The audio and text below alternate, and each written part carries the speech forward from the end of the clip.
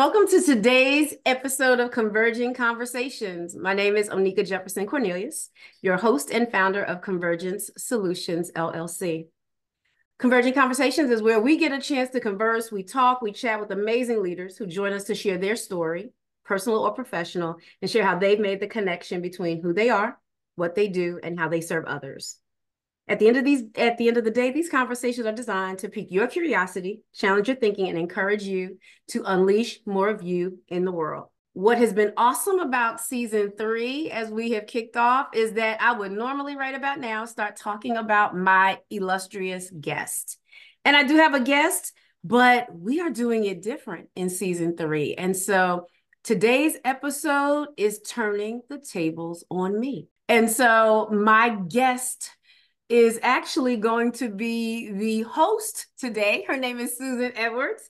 Susan is an amazing leader, and I'm going to let her introduce herself in a minute. And then we're going to talk about how we're doing it different today. Susan reached out and she said, I love the podcast, but I want to interview you. And blew my doors, y'all. So I said, you know what? I'm game. Let's do it. So, Susan, I'm going to turn this over to you. And let me preface this for our audience. I don't know Susan's questions. I don't have them. We are free flying without a net today, and I trust her. This is a sister that I love. We have walked many journeys over the last several years. And so when she wanted to come in this space and turn the tables, I was like, I'm up for it. Let's do it. So Susan, I'm going to turn it over to you figuratively and literally. So tell us about you. All right. Thank you so much, Oneka. And forgive me for that this spring. It's spring in Atlanta, so the pollen is already in my nose. Mm-hmm. Yeah. So, as you mentioned, change management is my background, and that was how I met you at Coca-Cola. Mm-hmm. And I definitely have a career of change management and all the other skills that come with that: facilitation, coaching, instructional design, communications. And I know that that's your background too, a lot of that stuff, and organizational development. And so, um, Oneka, I wanted to interview you because I think we're at the mid to late turning parts. Like, I'm not talking any ages here, Right, right. but we're at the mid to late turning parts of our years of working. Yeah. And I think we have incredible buckets of life and experience that affords us the opportunities to anticipate and make different decisions about our careers. We go for the mid to late. And so you've always been a role model for me. Um, you are such an incredible beam of light when it comes to Black women in our sisterhood, but also in our career, right? Like the change management and being brave to say the things in meetings and walking people on a coach journey where they probably need to step off that journey, but you've kept them on that journey.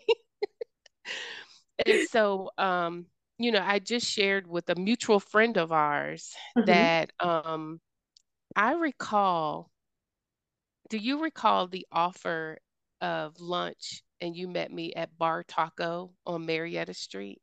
I sure do. Hmm. And we met at Coca-Cola Mhm. and you gave me some coaching then because I was independent and I needed to just know the lay of the land. And you gave Right. me some coaching then. And then some years went by and we met for lunch.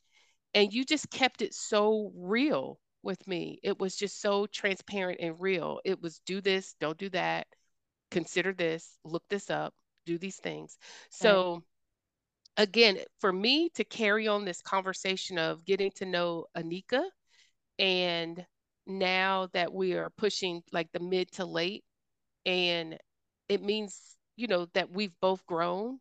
And Yeah. Oneka, I want to know who you are and how you're going to be in these mid to late years because you have this bucket of experience. Wow, that And is so I have a list of questions great. that I'm going to interview you. Uh-huh. And I know you'll keep it full of grace and authentic. But I know you're going to give me some gems. And I'm going to share this this podcast clip. I mean, I share your podcast clip anyways, all of them, because it's been some really good ones. It's been some really good ones. Thank you. And I'm like, no, they didn't say that, but yes, they did say that. Um, but I want to share because I'm coaching some and I'm still getting coaching from other people. And I just think that where we are in our career is just so on point. Right. So some of our questions are personal and some of them are about work related and some of them are about just, what we would do if we had our druthers and our choices. All right, let's Are do it. you ready? Let's do it. Let's do it. Okay. And I'm not gonna pull any punches on them either. So these are gonna be Okay. some real ones.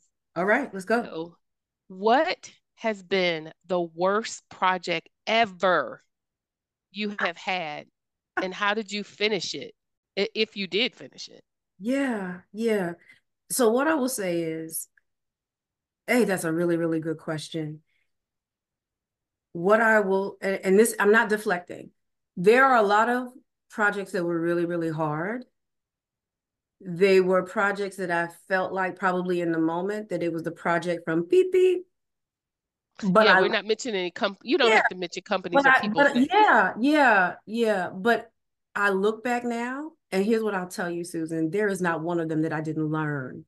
That I did not learn who I was as a leader. I didn't learn who I was as a practitioner. Um, they grew me up in some way. And so I wound up looking back on them. I probably came out of a couple of them licking wounds, right? Like, okay, never again. But 6 months out, a year out, when something that came up, a client that I met, and there was a personality disconnect, or they just did not show up well or right, or didn't treat us right, or I didn't feel treated right or seen or acknowledged. I look back because when it came up again, I had tools.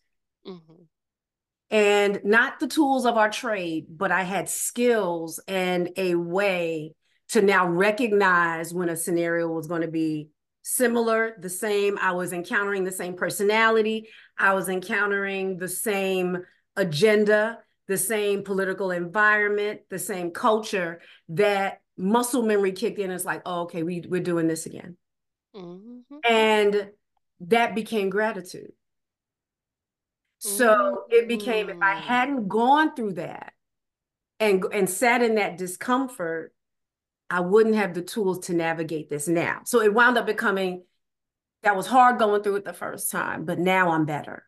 Mm-hmm. And I see it for what it is. And so when you say, how do you cultivate wisdom? You cultivate wisdom really by doing a lot of stuff wrong, but learning from it. Mm-hmm. And so there is not one that comes to mind in terms of the work. I had one client that was very disrespectful, uh, Mm-hmm. was very dishonest, uh, lacked integrity. And I had to learn how to navigate a space with him where I was not psychologically safe. Mm. He made it very, very clear by verbally saying and rattling off the list of Black and brown women that he did not like. Mm. The audacity. Yeah. And Mm. just sharing, his perspective and not appreciating that my emails and my communication used big words. I kid you not. It Mm. was it was like, I don't know why you feel like you have to use uh, you know, these words in this language in your email. I didn't understand it. And, I just felt like I could or should offer you that feedback. Well, what does that word even mean? And in that moment, literally sitting in his office, I thought about it and I was like, this is so not about me. And when he Mm-hmm. starts rattling off and naming people in my Mm-hmm. organization, some of which I reported to at the time, and telling me how much Mm-hmm. he didn't like them, I'm like, oh, okay, Mm-hmm. you're letting me know. Mm-hmm. I stand with you. The hardest part was that was the first time, the first and the only time I went back to my office after that meeting. And before I could even drive home and get on 285, I cried for a minute Mm.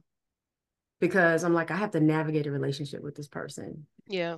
my client. Like, and I'm going to be in his face every day. He's going to be in, Mm-hmm. uh, he is trying to discredit me as part of a group of people because he doesn't Mm. know me. Uh, And so that was difficult. And so every day I had to pep talk that for a minute.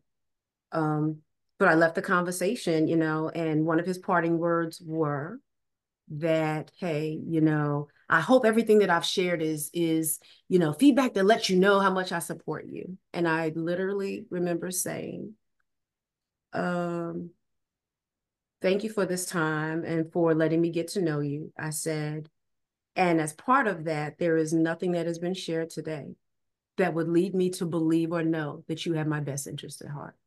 Mm. Wow. And he said, oh.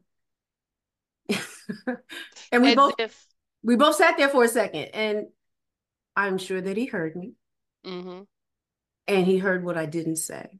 mm-hmm. And then I had to walk and still gather and collect all of myself and all of my parts. And I talked to my husband on the way home because I'm like, okay, I'm going to have to navigate this Because, person. it's interesting. I call them maturity moments because you're looking at the bigger picture of it, but you're sitting in there and you're like, if you said, I got to navigate this and I Yeah. got to deal with this. And he Yeah. put all his cards out on the table. Mm-hmm. Yeah. And And it was important that I let him know. Like as with anybody that I that I meet and I talk to, right, Susan? I want you to know that I heard you and I mm-hmm, understand what you're saying and how you're feeling. It was no different with him. I see you. I hear what you're saying. I hear what you're not saying. And I want you to understand that I know mm, who you mm, are mm, and I know how you are. mm. And then I had to navigate how I show up every day. Yeah. So that was when you talk about those maturing moments. That's what I call the graduate level conversation. Those those points where you're like, okay, this is going to make me in some way, shape, or form. And not every day was a good day. There were pep talks in the parking lot, like, sis, you can do this. Get out the car. Get through this. Get ready. Gird your loins, right? And I had to have those moments. But if there was any project, and that wasn't necessarily a project, it was part of my role in the work that I was doing. It Mm-hmm, was having to navigate that individual.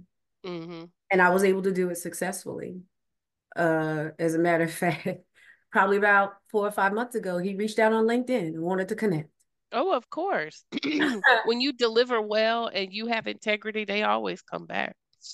So Hmm. yeah, that what I would say was probably one of those masterclass lessons that came up for me for sure. Wow. So along this same kind of line of experiencing, some not so good projects or some projects where you're just dealing with the dynamics on there, Mm-hmm. and the clarity of this is not about me, this is about them. Mm-hmm. That kind of clarity. So as a and in our field, I'm not sure how you're currently working, if you're external and you get selected for projects or if you're internal and there's a slew of projects, but um as a seasoned practitioner in change management, organizational development, leadership, Mm-hmm. L&D, communications, and all these things. I mean, aside from a really nice paycheck, why are you volunteering for the stress and the awkward and these risky projects? And like, why are you doing it? Yeah, that's a good one. And aside from the paycheck, because some of the paychecks are getting better, but aside from the paycheck. One would hope. What what it is for me is because you mentioned, as we get older, we get more experienced. I am very clear now. We're gonna underline now and put that in bold letters that it's part of how I serve and how I lead, and I don't really disconnect the two. And so signing up for the hairy, scary stuff is because I really believe I can make it better. I can leave it better than I found it. Mm-hmm.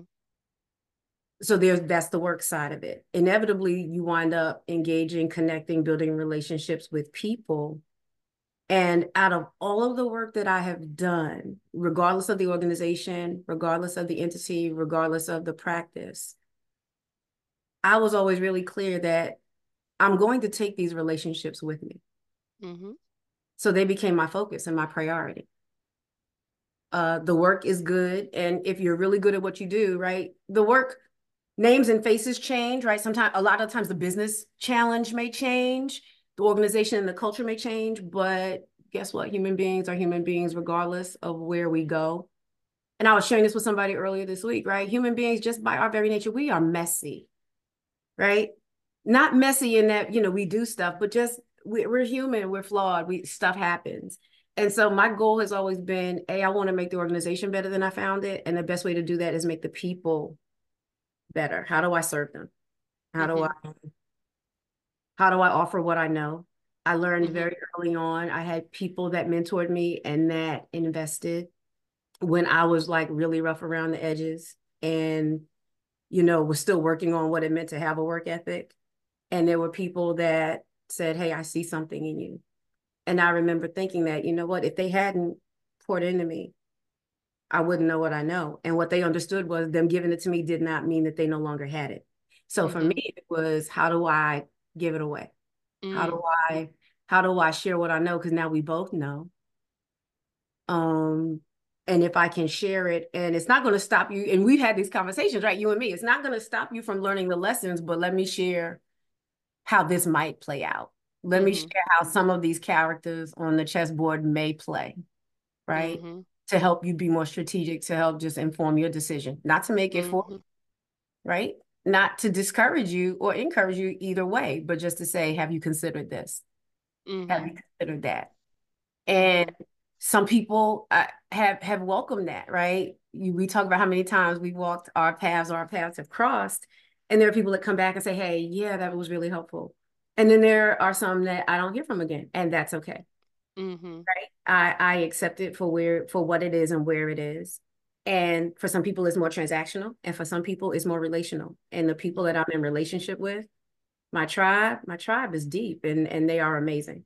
Mm-hmm. So I get a chance to share, and they share with me, right? Not everybody is of my tender age, but I learn from them, right? I get Mm-hmm. questions, I get to see how they're moving, seeing how young people are moving right now.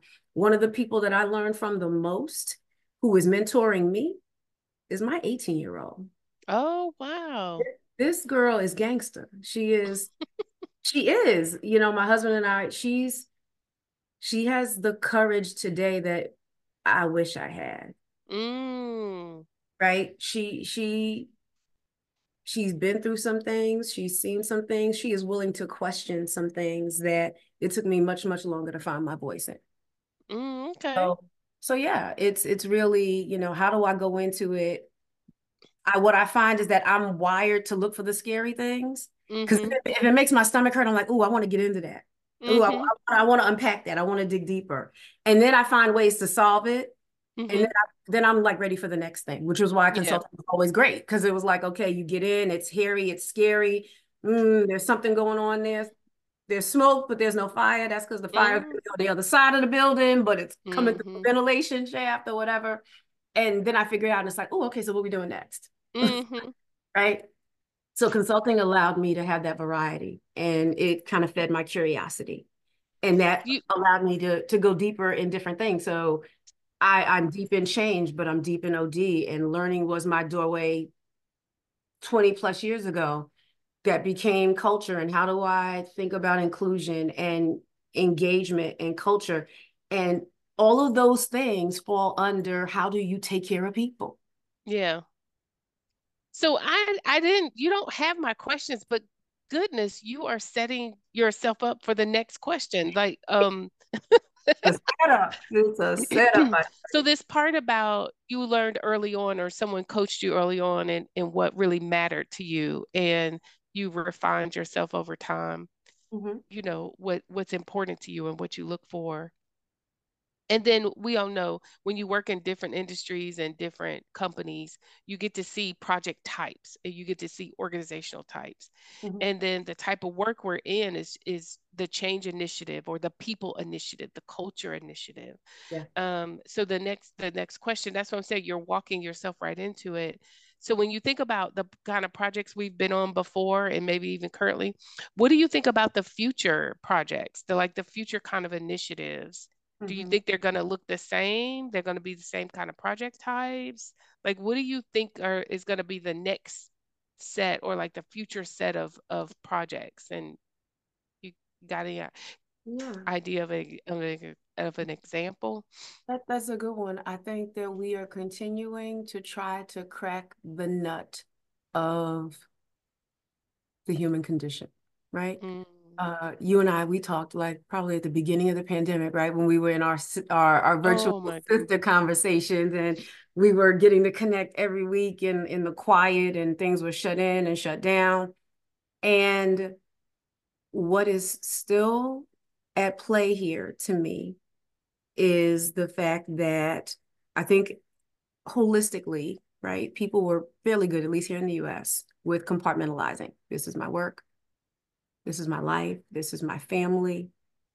This is how I build a business. This is how I think about my health or not, my relationships or not. And I think that the pandemic forced us to literally and physically get somewhere and sit down and think about all of that.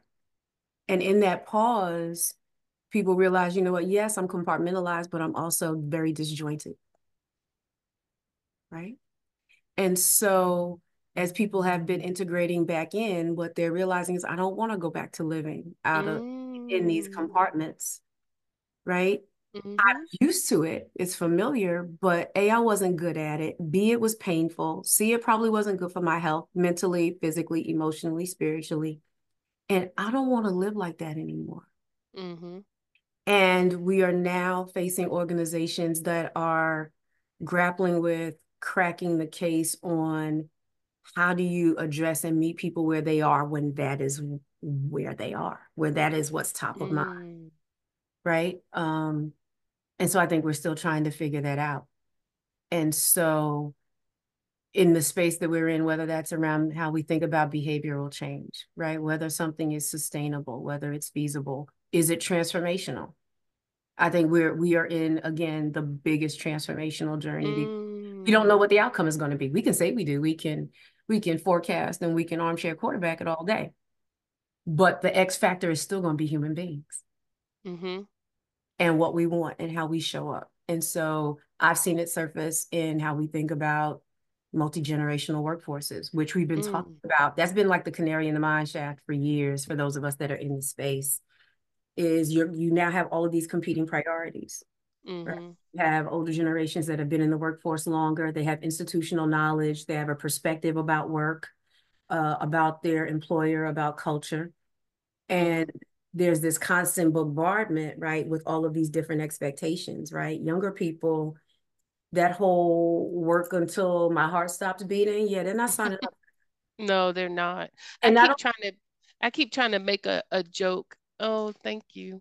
I keep trying to make a joke about a 60-year-old, a 50-year-old, a 40-year-old, a 30-year-old, and a 20-year-old are in the same meeting.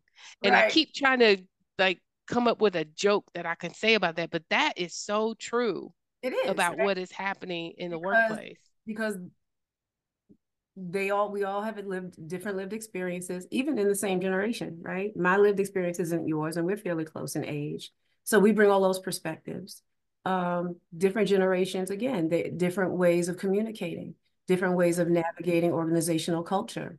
I've heard some leaders say, you know what, our younger people, they navigate culture very differently. They don't see boundaries or hierarchy. They don't care that you're 2, 3 levels above them. If they have something to say to you, they're going to say it. They communicate differently, right? So for those that are of us that are in change, we're in the communication business. And Mm-hmm. so, right, the long, sophisticated, cavalier presentations, they don't care, right? If you haven't hooked them with the story line and why they should care in the first 30 to 45 seconds, they're not listening, they're on their phone, and they're telling somebody else in the meeting that this is the driest meeting they've ever been in. Or Or we could have did this in a PowerPoint. Like, like, why am I here? why isn't this an email, right? Why isn't this an email? Or it's us, right, saying, you know what? I agree with you. This could have been an email. It should have. And I'm here because somebody else wanted and they felt that this was the right way to get out the message. And the reality of it is it's not an either or, it's an and. And so we Mm-hmm. be flexible, right? It's how do we create a deeper story? We have to be better and really excellent storytellers. And then you have to be able to be a micro storyteller. Can can Mm-hmm. can you give me the gist of this like in 2 minutes? Because if not, I may still be, my body is here, but my spirit has left the building. Yeah. I heard somebody say they had to learn, like I think they were going to be learning a capability for the function, like I think it was Lean Six Sigma, and they needed to learn that, Yep. which we all know is could be a course and almost like a practicum. And they were like, no, I just need bite-sized learnings. Like, is there a 2 or 3 minute YouTube clip on that? Exactly. Because, They're not and here's the interested. thing, right?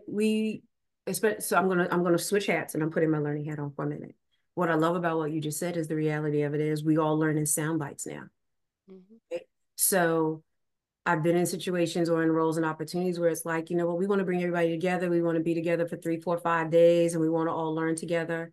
And it's like, say more about that, because the reality of it is you want to use it to reconnect and build relationships. That's not going to be 3, 4 days of really dedicated learning, because we learn by absorption. We learn by observation. We learn by practice. We learn by conversation. We learn through research. And so you want to learn, but you want to call it training, and they're really not the same. Mm-hmm. And I use the analogy of the difference between learning and training. I use babies because Mm-hmm. everybody can relate to that, because none of us sent our children to a training program to learn how to walk. They learned how to walk. Well, how did they learn how to walk? They learned by watching people walk by them, by seeing people do it. They learned by standing up on wobbly little knees, right? Little juicy knees. And they bumped the knees or they fell and plopped down. And when they plopped down, what do we do? Oh, you're getting back. Reward. You know what I'm Reward. saying? We clapped and we encouraged them. We're like, do it again, go a little bit further. And then when nobody was looking, they practiced and then they let go of the table. And sometimes they fell and sometimes they didn't. And they wobbled for a little bit. The reality of it is we still learn that way. Mm-hmm. We've not always cracked the nut on how do we create environments where that can be done. And our babies learn how to walk because we create scenarios and environments where it is safe for them to do that. Mm-hmm. So how do we bring that into how we think Yes. about it? Right. And we also didn't say, oh, you're getting ready to learn how to, you're going to practice walking for the next 8 hours. Right. It was in sprints, right? They do it for 15 minutes and then they move on to the next exercise. And so now we have multiple generations that are used to learning. To your point, if I can Google it and YouTube it and somebody can show it to me in 30 seconds, in 2 minutes, and then I can immediately apply it right back to what I was doing, Mm-hmm. that's still learning. It's in the Mm-hmm. flow of work. It's not, I've got to go schedule this class. I've got to go sit in this room and then Mm-hmm. come back and find a way to make it applicable. And so Mm-hmm. how do we get more nimble in Mm-hmm. So doing that ad, so you know that the L&D model, the ADDIE, you know how you approach the that? learning topic and the methodology and all this other stuff. You still have it, but the delivery has to be It's compressed. It's really tailored yeah, to. Hmm. yeah. And we've got to just get better at what that compression looks like and where it happens. Yeah. Uh, So speaking of that part where we start to tailor the change initiatives to the type of stakeholder it is, like we say, like a 20-something-year-old or even a 50 or 60-something-year-old, we start to tailor that. And let's I'm using inclusive, mm-hmm, diverse people. mm-hmm. And so since we're talking about the future of change initiatives or change projects or whatever, how do or Oneka, this is about you. What are you thinking about the realm of leadership in the future when it comes to we're tailoring to the type of workforce that we have, the type of people we're working, the type of projects that we have, how our stakeholder journeys look. So, what do you think about the realm of leaders in the future from a change perspective, a OD perspective? You do a lot of coaching. Yeah, yeah. I think what I'm seeing more, what I am really working with coaching clients on isn't learning. It's You actually said it's what? it's not learning, right? Learning how to do something different or learning how to do something new. It's really unlearning. That's Mm. something that I focus on a lot in my executive coaching, right? When they come to me, they usually have an idea of what they want to learn about themselves or uncover. And my second question is usually, okay, thank you for sharing what you want to learn, experience, etc. What do you want to unlearn? Mm. And there's usually a pause there, right? Because I don't Mm-hmm. know that we've always asked those questions out loud, because the reality of it is learning is an exchange, right? So sometimes we have to give up a way of thinking or a belief system about how we Mm-hmm. or how we should lead or how we've seen others do it or how we want to do it going forward. We've got to be willing to unlearn some behaviors in the way we've done things before. Mm-hmm. What It if makes there, me think about repeated behaviors are not giving you that success that they're trying to get to. So right? you shed the light on their repeated behaviors to unlearn those. Exactly. Exactly. Mm. So sometimes we do that through the lens of strengths. Sometimes we do it through the lens of, leadership assessment. Some people want a more data-driven experience.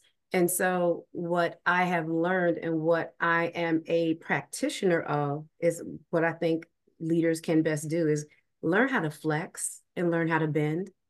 How I lead somebody who is very senior, very tenured, has a lot of deep knowledge and expertise is not how I lead somebody who is new to business, new to the company, new to the team.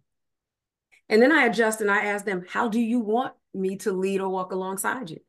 I Mm. don't, sometimes I think we overcomplicate it. I, I ask, what do you need from me? How can I serve you? How do you want me to show up in this part of the relationship? Are you wanting me to walk alongside you more closely? Are you wanting me to give you room and we just check in and I clear a hurdle or I kick through a door or something, or how do I get you the next best experience? Mm-hmm. That I feel like is my job as a leader. And Mm. it startles people. I've had people, I've had people on my team and I said, my job is to get you to your next opportunity, that next journey, whether that's here in the organization that we're in together or not. And I had one say, wait a minute, are you firing me? Like, wait a minute. And I'm like, Yeah. no, what I'm saying is that my job is to help you get to your next best, greater thing. So I've had Mm-hmm. some people say, well, I want your job. Okay, well, let me tell you let's talk about how you work me out of a job. Mm-hmm. Some people have said, well, you know what? I'm scared to say my dream organization may not be where I am now. Well, that's okay. How do we help get you there? I'm here to lead and serve you, which is bigger than the role you're in today. Mm-hmm. Let's talk about what that can look like and how I can support you in that. And that may Mm-hmm. be here or not. And if it's not here, that's okay. Let's still work toward getting you where it is you want and believe you can do your best work. Mm. That's always interesting when everybody, when you go for advice, because it's always that first question, what exactly do you want to do? And it's like, I don't know. Right. Oh man, just that whole thing. So uh, this is going to be it. I'm asking you a two-part of Oneka. What exactly do you want to do? A two-part question. Mhm. If you could go back to the beginning, okay, so right now you're an established Yeah. expert, professional, like executive in your field. But if you could go back to the beginning before you chose L&D, OD, change management, communications, all those things. The first part is what would you do if you could go back to the beginning? And if you can't go back to the beginning, what would you do now as mid-career if you had to change? That is a good question. I'll be honest, I've always thought of my entry point, right, to all things people, human capital, all the things, right, all the words you just shared. And I always felt like it chose me. I remember seeing a former leader of mine, and she was doing some leadership development training at a company we were at together. And I was really new in my career. I was like the training coordinator. Like I put out the cookies and the juice and set up the room, right? So that's how far back it was in my career. And when I saw how when I saw the light bulbs go on for people as she was sharing concepts and connecting things and she was talking them through what it means to be a learning coach and all of these things, I had the moment. It was like, oh, I'm like, I want to do that. I did. I was like, Mm, I think I can do that. I want to do that. And so then I started to study the craft of it. what I will tell you is several years ago, probably at one of those moments where I was like, okay, do I still want to do this? I'm a person of faith, right? So I was like, Lord, we still doing this? Like, this is still Mm-hmm. what we're doing? Do I still love this? Do I still like this? Mm-hmm. And I had a moment where I remember, kid you not, true story, flashback. I was 8 years old. I was in my room. I had this big, beautiful easel that was a chalkboard, and I had all these Mm. colors and paper. And I had sat my poor little brother down. He might have been 3, and I was teaching him his alphabet. And he was, and I kid you not, I'm so serious, Susan. And he first of all, he wouldn't sit still. So that was our first problem. Classroom management. He didn't care. He didn't care. He's like, look, I came in here to, play with Spider-Man or get my G.I. Joe. I'm not here to sit for your class right now. That's not what I came in here for. But, he was my captive audience. And I remember wanting to teach him the alphabet. And so I would like sing the song and sing letters and all this stuff. And what that reminded me of was that I have always wanted to teach. Hmm. I've always been a teacher. Like that was like one of my first memories. And when I thought about it and I remembered it, it made me cry a little bit because I'm like, I'm wondering what's next or if I'm doing the right thing. And if I'm wondering, I'm like, you know what, God, I kind of feel like this has always been, this is how you made me. Like, 'cause it Mm. ain't like at 8 years old, I knew anything about classroom design and organization and Mm. instructional. I didn't. I knew this 3-year old didn't know his alphabet. Mm. Mm. Mm. Right. And so how could I do that? So for me, it was more a not a discovery, but it was a recovery of what I love to do. Mm. And that has always been a driver for me. That is Mm. exciting to me to help people get it. So are Or you saying now a mid-career you would consider teaching? I feel like I've never stopped. Mm. I feel like I've never stopped. What I will tell you is I know that part of my leadership DNA is to teach and share what I know with adults. I Okay. don't know that teaching children and young people is my gift. I don't know that I have the intestinal fortitude or patience Mm. to You're talking deal about for with K through 12. K through 12. College, I don't know. College maybe, but yeah, young people are built different. And it's just not Mm. my gift. I'm not going to say that they are worse than quote unquote my generation because I think we get lost in generalities a lot. I know that I'm not necessarily gifted in reaching them that young. Because clearly it didn't work with my 3-year-old brother. Like I said, he was looking for G.I. Joe and he was trying, you know what I'm saying? But and we're laughing. But with adults, I have always felt like, you know what, if somebody wants to know what I know, I am willing to share it, soup to nuts, end to end. And then ask you how it went, how'd it go, make it your own, that kind of thing. So I don't, like I said, my next chapter will be a continued refinement and a mastery of what it means Mm-hmm. for me to serve, teach, and lead people. Mm-hmm. Now, what I that can looks certainly co-sign that because not too long ago, if you remember, I reached out to you for, I think it was either a development model like. Mhm. or some kind of, it was something. And I mean, within minutes or whatever, you were like flipping me the files, like here's a, I was like, well, all right then, Anika, on demand, teach me.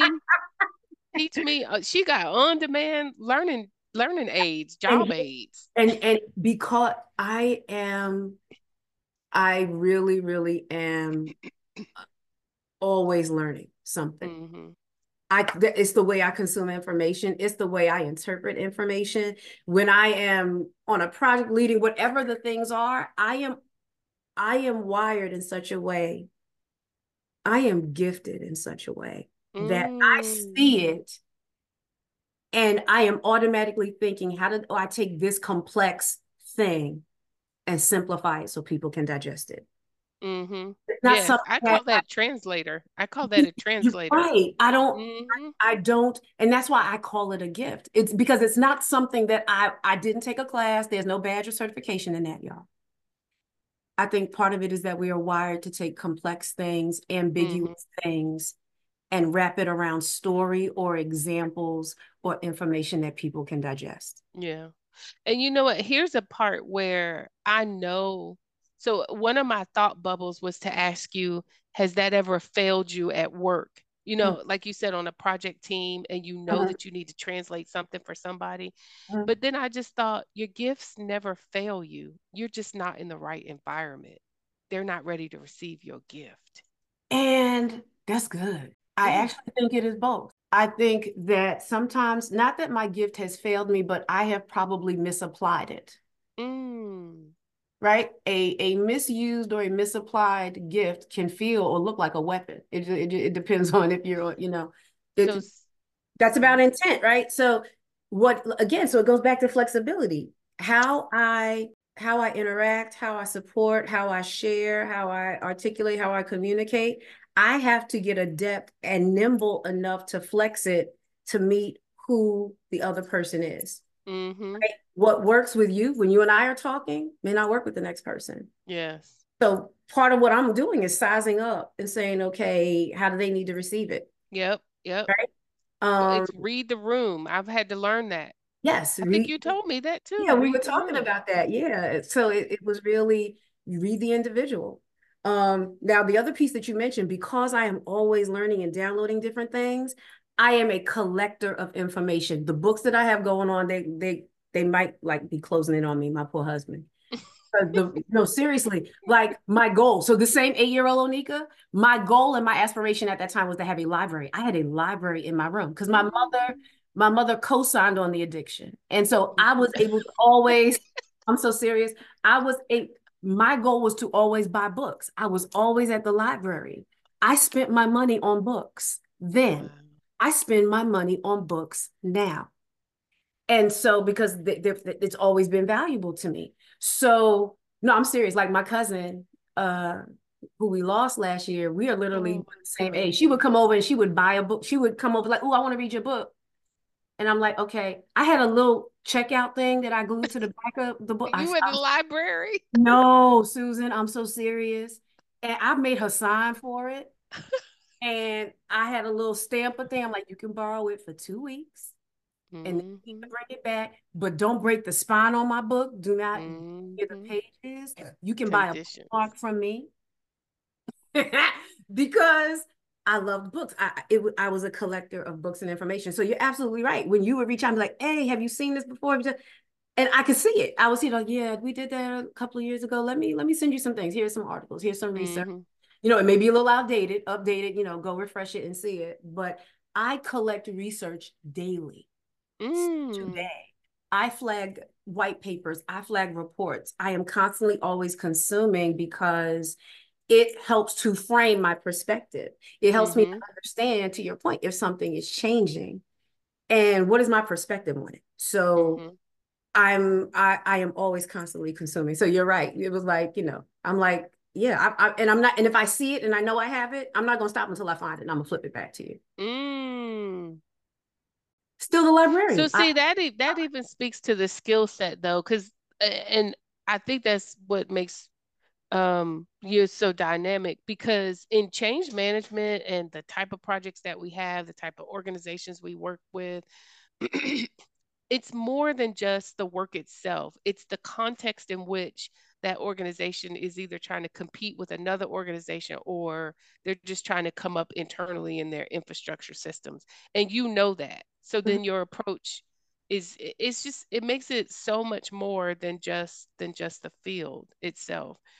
And Anika, I think that's why you're so well rounded is because the thirst for knowledge and the lifelong learning and the collector of perspectives, it just puts you there. And I don't know, are we turning out? Okay, so if you and I, or really you, just, a list of people that you're coaching and are you're turning them out, I'm sure, well-rounded. because it's more than just this one little question. It's a well-rounded seek and find this and seek and build this and seek and do this in a well-rounded way. Right. Because Well, things are not done in isolation. they're not done in isolation, but you just said something about me turning them out. The reality of it is, as a coach, I walk alongside you on that journey, but I don't own the journey. Mm-hmm. It's your journey, right? I'm here to offer different perspectives, to ask questions that may help you let go of a belief you had or something that you thought about. Mm-hmm. At the end of the day, I'm very clear today.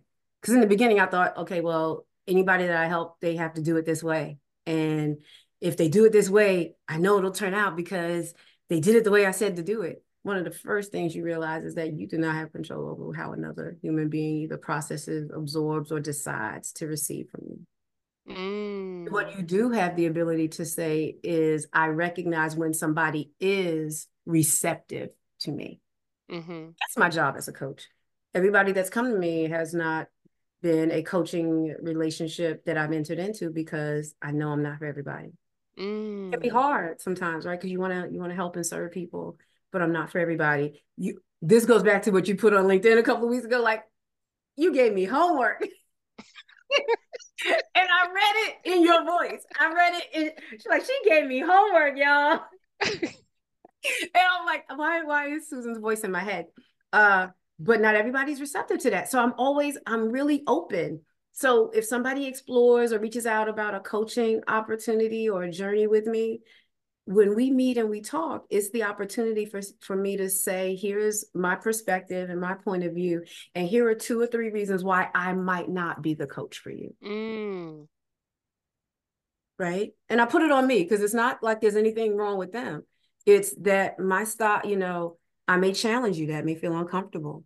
I Mm-hmm. want this to be a psychologically safe experience for you. And so if my questions nudge up or bump up against something you don't want to talk about, share that with me. Or if you're not willing to enter a coaching journey where we talk about the uncomfortable stuff, I might not be the coach for you.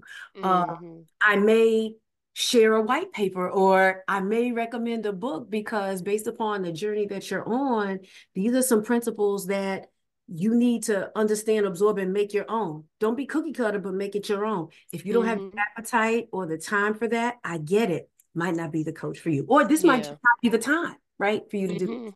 Mm-hmm. Uh, and then there are some people that just aren't, because some things, we all have different levels of self-awareness. And so if you're not really ready to tackle this, I also said this might not be the time.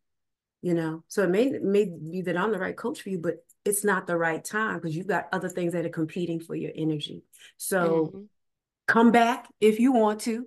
The door is open, or not, or maybe I can point you towards somebody else that can address the needs you have today. Uh, Mm-hmm. but it's more learning that and being okay with at this point in my life Mm-hmm. and in the seniority. In all the things that I know and do and I'm willing to share, I'm still not for everybody. Mm-hmm. If you and considering that and considering the workplace, Yeah. if you know the some people have that whole question, if you won the lottery, what's the first thing you would go and buy?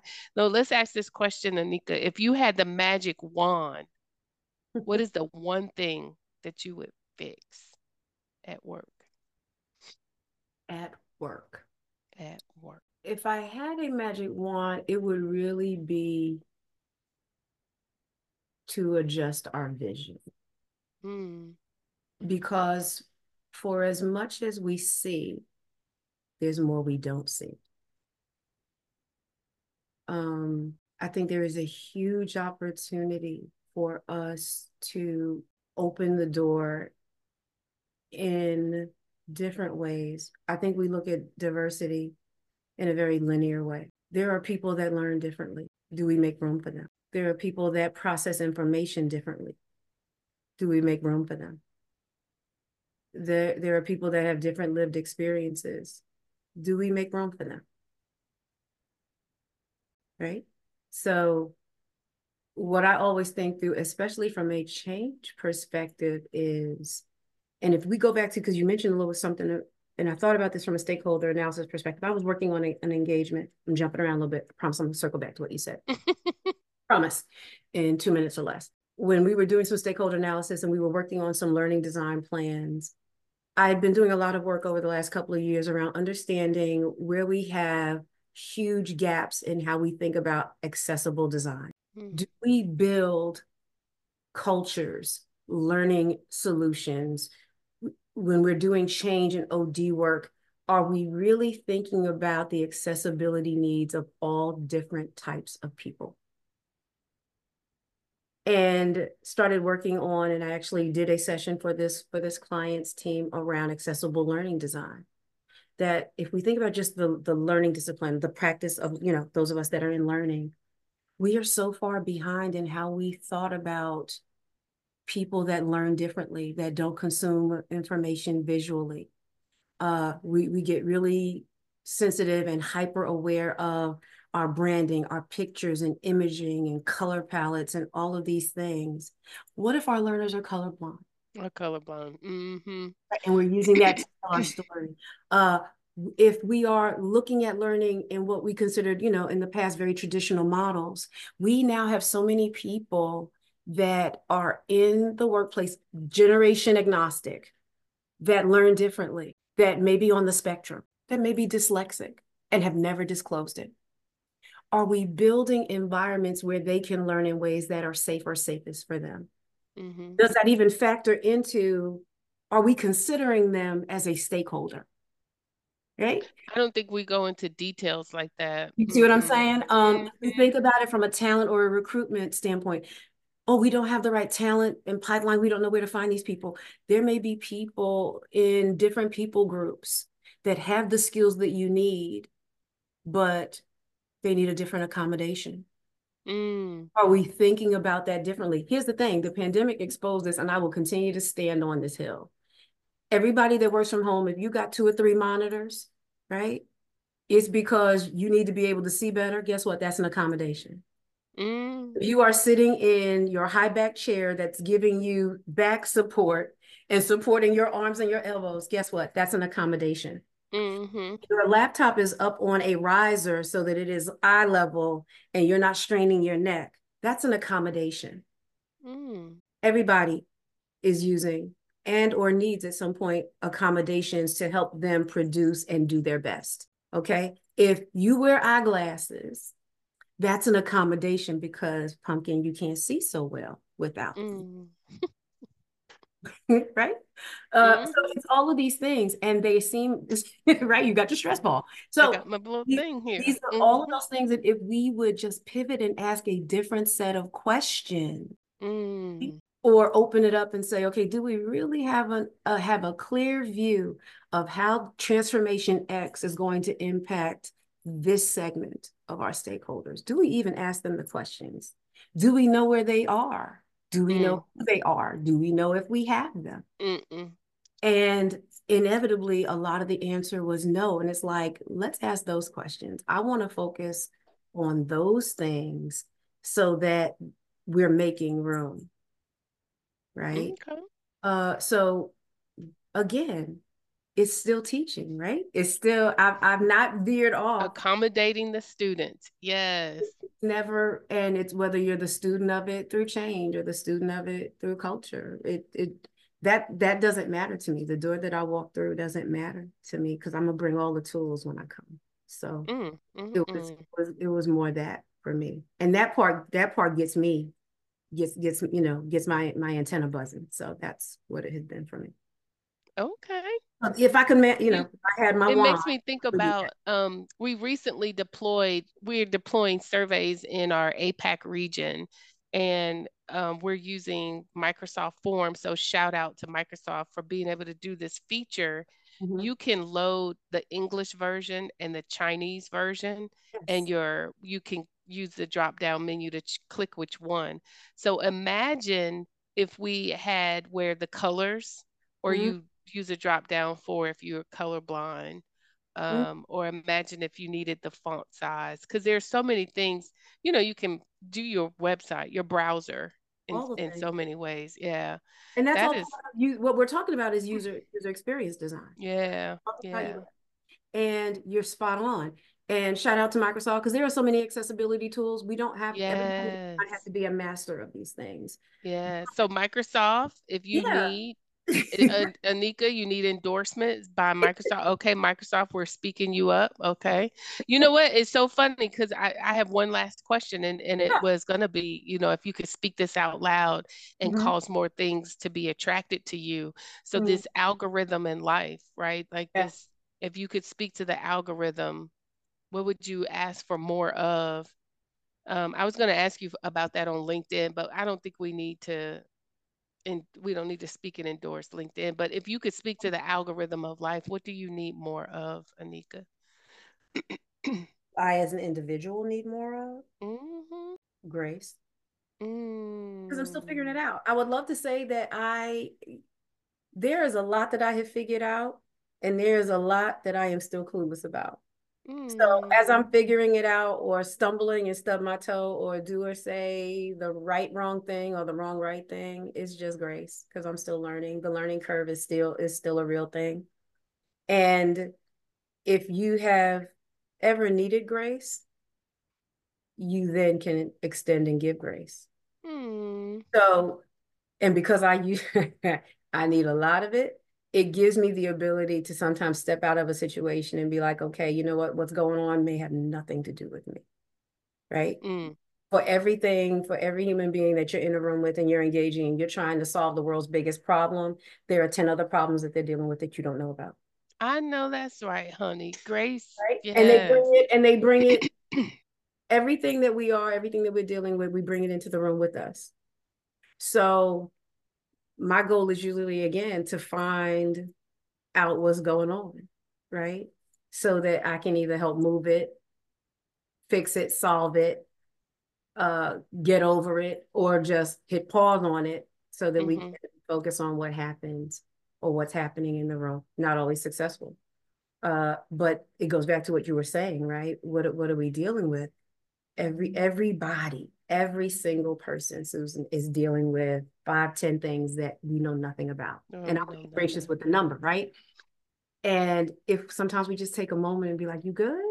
And that's that bring yourself to work that is so kind of tricky now. Everybody's saying that. And it was on one of your clips too, because I think it was a black man and he said, they don't want my whole self at work. So, and we're going to do this shout out before we wrap up. Yes, Mr. O'Shawn Jefferson, we were actually doing an episode on code switching. Yes. And what he shared was blew my paradigm up on what I Mm-hmm. thought that was. And it was Mm-hmm. like at the end of the day, I need to, I can't do that, right? He's like Mm-hmm. when I'm ideating and I'm thinking and I'm creating, my shoes are off. I'm listening to Tupac. My hip hop is blaring. Yeah. I've got my speaker, my headphones on, Mm-hmm. and I'm vibing. I can't be walking around the office barefoot and vibing to my music Mm-hmm. and because that's my creative zone. Again, Mm-hmm. read the room. So you have to know when and where. Can you bring your whole self to some spaces? Yes, but you also have to know when you can Yeah. and when that may or may not be psychologically safe for you. Mm-hmm. And that's part of what learning and understanding that is. The hope is that at some point we get to a place where I can bring more of, your whole self. That's a different conversation for a different day. But Mm-hmm. is there an opportunity for me to bring more of myself Yeah. to a space? Well, this time with you has been so enriching because I have my list of questions, and I mean, I could have taken notes. Um, and I like that we ended on grace. I do. Grace is an important word for me. I'll have to tell you offline why it is. Yeah, we'll But yeah, and I'll share mine. yeah. But yeah, that's a big one, and you learn that over Hmm. time. You know, Yeah. you learn that over time. Hmm. Live long This, enough. You live long enough, and you realize yeah. I need a lot. Yeah.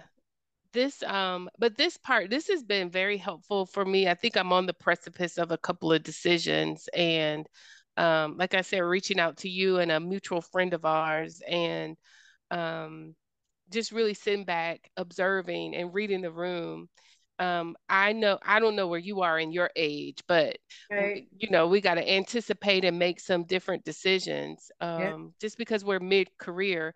But Mhm. also, I think we are in another evolution of technology, another evolution of people in the workplace, and um, And I'm knee deep in it. I'm up to my neck in it because mhm, I want to know how do we leverage technology in the ways that we can. mhm, So yeah, I'm knee deep in AI and how does it change our field? How does it change our discipline? How does it augment or supplement what we do? Not through replacing people, but how can I automate things that I don't want or don't need to do so I can focus more on people, mhm, right? yeah, And there are things that take my time and my energy that I would really rather be using in different ways. So what can technology do, not to replace at all, but to allow me to really refine how I mhm, serve and support people? So yeah, yeah, get in it. Decide to learn infinitely if that's something that grabs you, or get good at finding out the tools so that when you need to learn in that moment, you have your go-to so that you can. And mhm, the last piece is get you a good tribe, right? We did mhm, it together because there are some things you just got to phone a friend. Like, I need to, like, so are you thinking about this? Or yeah, should I do this? If you want to, do you yeah, want to?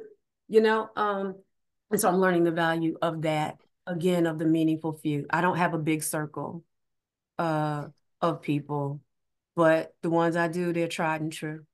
mm. So, Well, thank I you. sure hope I'm in your circle, You Anika. are in it. Look, you came, you flipped it, you came, you like, I'm interviewing you. And I'm like, okay, Yes, hey, Les, yes. okay, well, Because I'm I need some doing questions it. answered. I don't know them for myself, so I'm seeking it out. So thank you so much for this time. I really appreciate it. Awesome. I'm anxious to see how this conversation comes out, and um, I'm certainly going to share this.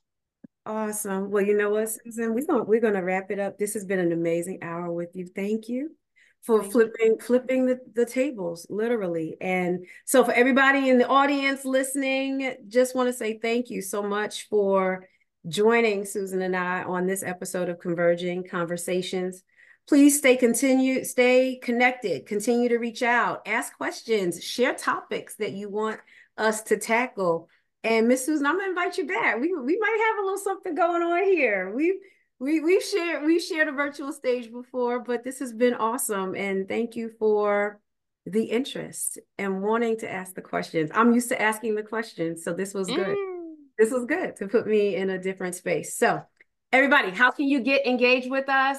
Stay connected. You'll find the podcast on Spotify, all the platforms, on LinkedIn, and you'll learn more about. I'm going to link Miss Susan because she is amazing. Don't let the questions fool you. She is gangster in her space. This amazing veteran practitioner who is also a veteran, Mm-hmm. who has a life journey that is worth knowing and skills and capabilities that are worth sharing. So Susan, thank you so much for coming and Thank joining me on the you. platform. Everybody have a good one. Thank you.